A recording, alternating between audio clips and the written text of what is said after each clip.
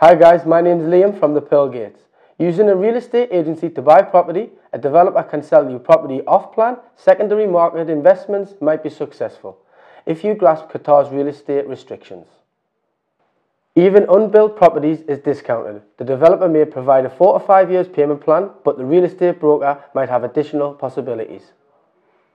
Despite reductions and savings on houses and apartments, unforeseen complications and hidden developer fees can surface. Therefore, a real estate consultant can help with those challenges. Buying a home in Qatar can be tough for expats, especially if it's their first time. Hidden costs, technical requirements, unfamiliar legislations may cost you time and money. Working with a Qatar real estate company with experience. Serving expats, working with agents means commissions, but it's worth it.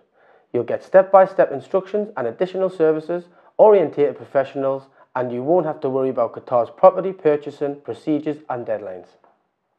So I hope you found this information helpful. If you do have any queries or questions, please contact us at the Pearl Gates.